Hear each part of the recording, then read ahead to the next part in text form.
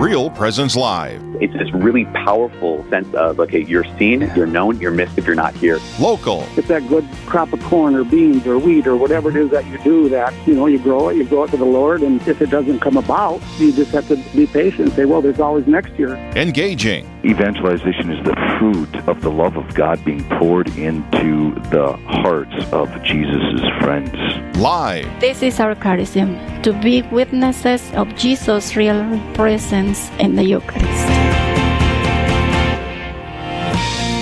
Good morning, this is Real Presence Live. I'm Dr. Chris Bergwald. And I am Emily Leadham. And we are broadcasting live this morning from the Mustard Seed Catholic Store in Sioux Falls, South Dakota. So welcome to all our listeners in North Dakota, South Dakota, Minnesota, Wisconsin, and Wyoming. You nailed it. I try. You got them all. I try. So Emily and I are happy to be with you this morning. We've got some fantastic guests. We're going to start the show off with a great guest this morning, get an update and an incredible story. It's going to be an awesome morning. It is going to be a great morning. It's a cold morning, though, still. No kidding. I'm not doing this early winter thing. We're almost to Thanksgiving. I know. But 40s this weekend. Oh, praise the Lord. At least Sioux here. Falls. Yeah. If you're our poor North Dakota people are like, yeah, right, it's going to be negative 40 northern here. Minnesota. Sorry, just kidding. but we have balmy temperatures here. What are you guys doing for Thanksgiving? I don't know. My dad might come. We're going to stay in Sioux Falls. Hopefully go to the Parade of Lights. Are you going to bring your kids to the Parade of Lights? We're going to give it a shot. You see how it goes. We'll have you done it yet? Oh, yeah. You did? Yeah, that's like a tradition for us every year that we even just with cherish the girls. and love. Yes. Last year, Megs was super, super little, and I wore her on me and then zipped my coat over her in her little vest thing. Wait, she was like 2 weeks old. She was like really little. Wow. Yeah. We like to consider ourselves adventurous. Yeah. I have a request, though. Yes, ma'am. Will you bring your cinnamon rolls in before Thanksgiving? Rolls, cardamom caramel rolls. No. We need like a place to share that you missed recipe on our show notes or something. I've shared it with you before. Listeners, what Emily's referring to, ever. my mom has an incredible caramel roll recipe that this came up just the other day because we're talking about Thanksgiving. They get made at the Bergwald House 3 times a year. Thanksgiving, Christmas, and Easter. So Christmas and Easter is the longest gap. Stretch. Yeah, and sometimes I do make them for my office mates, which would include Emily. When I am really nice and kind. And Chris, have I told you? I just feel like you've been doing told so well you lately. And you've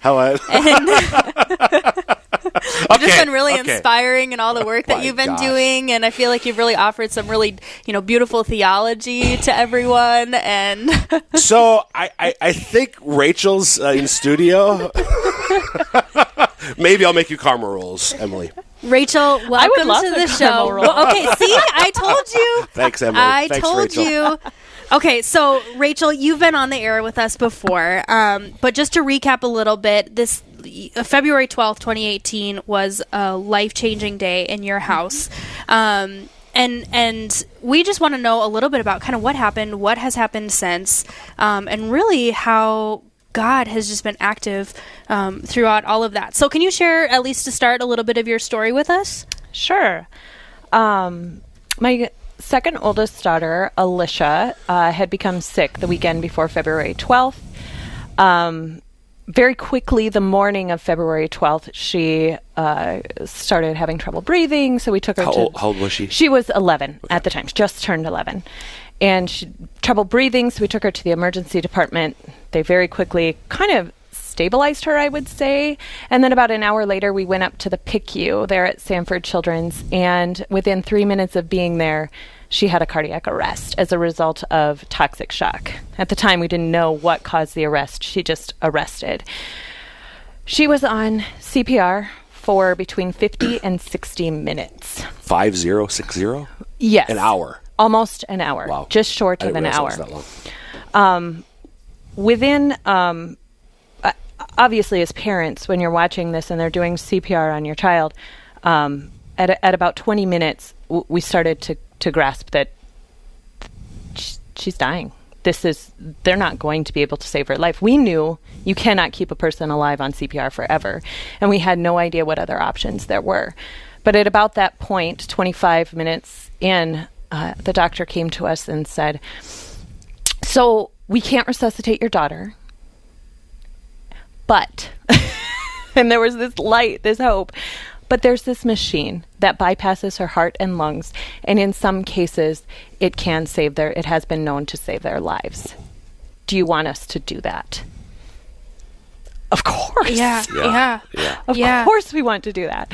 So they continued CPR compressions while the surgeon and the techs all got Were they prepared. rotating who was kind of doing Yes. CPR? Because that's a big work. Yes, they would rotate.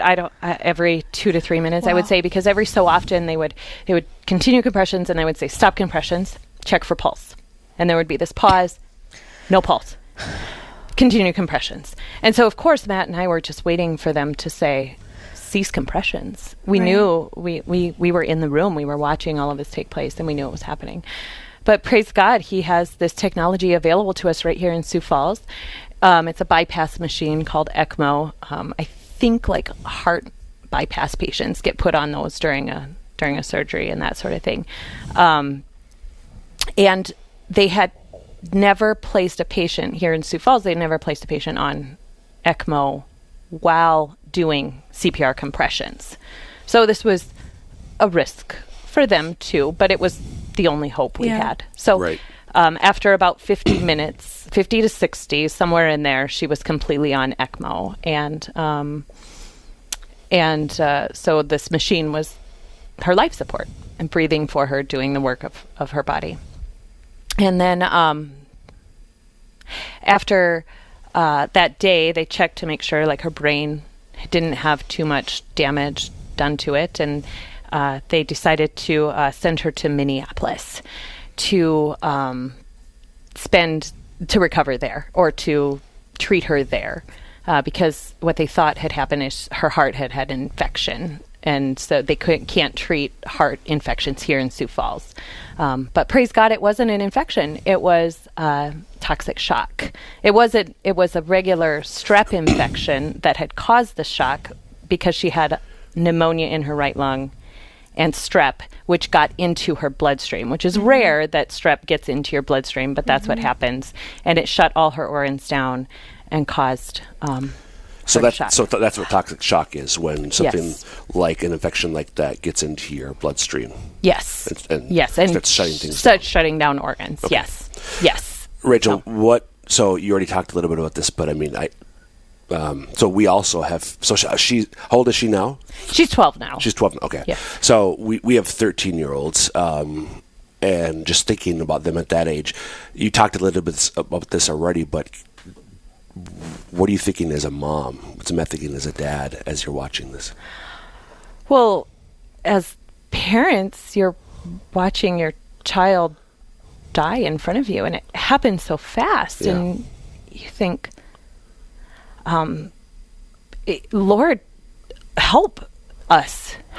But I do remember having the presence of mind to think, not my will, but yours be done, which was a really hard prayer to pray in that moment, because I knew what could happen, but I knew God would see us through it if that was His will. So, the other thing I thought, I'm human. I was 5 weeks pregnant at the time. And I remember saying, God, please don't let this be a replacement baby. Like, wow. Sure. It was also a prayer on my heart. It was, please don't let this, I would almost resent a replacement baby, but not my will, but yours be done. And I'm sure in the midst of that, there's this adrenaline that's happening. What about, so once she was moved to Minneapolis, then, because then things start to unfold. You're kind of figuring out maybe a new reality. What was the transition of your heart in those following, months? Because you were there for how many months? Were you in Minneapolis? We were there for how many weeks? 6 weeks. We were there all through Lent. All of Lent. All of Lent. Yes. Wow. Yes. We ended up there the day before Lent and came home on Good Friday. Okay, so what was your prayer while you were there? What was your Lent?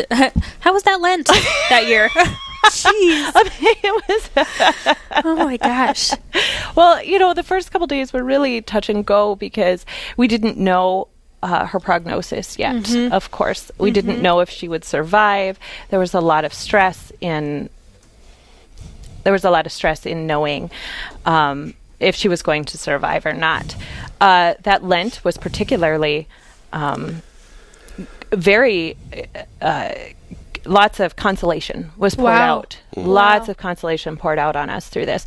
Ironically, the U of M Masonic Children's Hospital has the floors labeled in different landscapes of things. So the third floor, the PICU, happened to be a desert themed floor. Lent. Oh my gosh. And the sixth floor is a savanna, which is also kind of arid, which she spent 2 weeks there. But it was ironic that the third floor was a desert themed floor. So how ironic that every day I would arrive. You were into the desert. Oh my gosh. Oh my gosh. Wow. So it was. Yeah, Father Fox dispensed me of actually having to give up anything. Yeah, little penance going on. He said, "Don't worry about giving anything up." I said, "Okay." If you're just tuning in, this is Real Presence Live. I'm Dr. Chris Bergwald. And I am Emily Leadham. And we're broadcasting this morning from the Mustard Seed Catholic Store in Sioux Falls and visiting this morning with Rachel Mueller, sharing her story about her. What's your daughter's name? Alicia. And quite a, traumatic but also miraculous series of events that unfolded in February of 2018. So almost 2 years ago now. Yes. So she suffered, and you had no idea, by the going back just real quick. So she got sick the weekend before. You didn't know it was this significant. We had no clue. We thought she had the flu because she did have a high temperature, but we called into the clinic. They said it really sounds like the flu, and unless she gets worse, if you want us to just diagnose it, we can, but there's nothing we can do. So treated at home. And in fact, her temperature had started to go down that morning.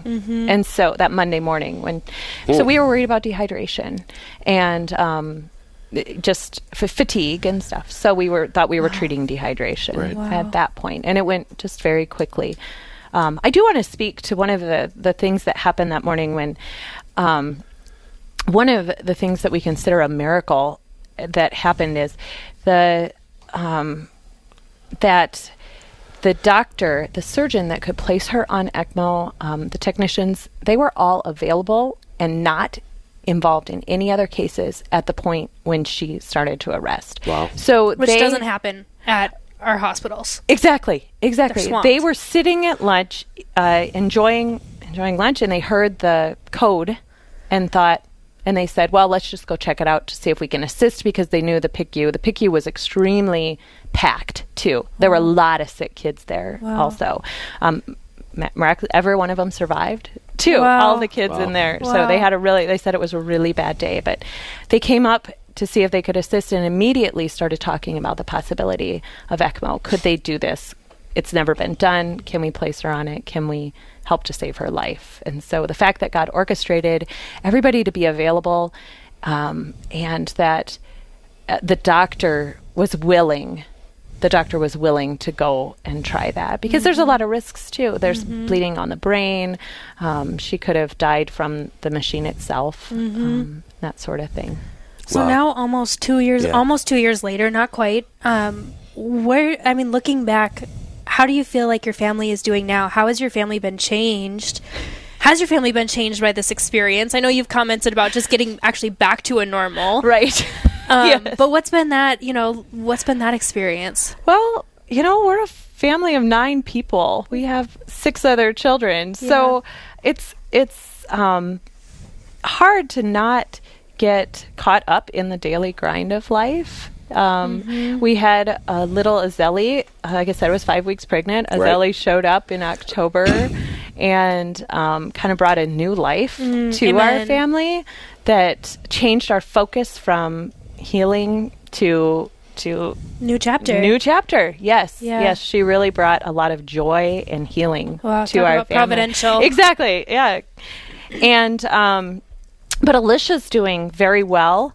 I think we try to remember more often to be grateful for each moment, and it goes so quickly. It was so fast. She crashed, and so fast right in front of us. I think there are times when I catch myself, I need to be grateful for these children, because in an instant, our lives can change drastically. And so to treasure those moments, not all the time do I do that by any means, but I think that's one of the things that I do differently, especially. Rachel, we got 1 minute left. I'd be curious, thinking about the people listening, maybe who have gone through similar experiences or not. What would you share with people from this experience that you and your family have gone through? I think as hard as it is to not be fearful of what comes ahead, because when your faith is deeply rooted in God, He gives you the grace. He gives you what you need to get through it. A lot of people say, I can't imagine what you went through. Well, no, you don't have to, because you've never gone through it. But God gives you, He really does give you the grace that you need to get through it when it comes, when the time comes. And I love your comment about fear. Letting go of the fear. That's just, that hits me right in the heart. This reality of, we need not fear. Be not afraid. Yes. Be not afraid. Yes. Amen. It's what He needs for you to do, and He'll give you the grace to get through it when it comes. So fearing is not necessary. Amen. Yes. Thanks, Rachel. Thank you for It's a beautiful having me. story, and I'm glad you're able to share it again. I hadn't heard it from you in the detail, so I appreciate that. Yes. Thank you. You're welcome. We're coming to you live from the Mustard Seed Catholic Store in Sioux Falls, South Dakota. I'm Dr. Chris Bergwald. And I am Emily Leadham. And you are tuned in to Real Presence Live.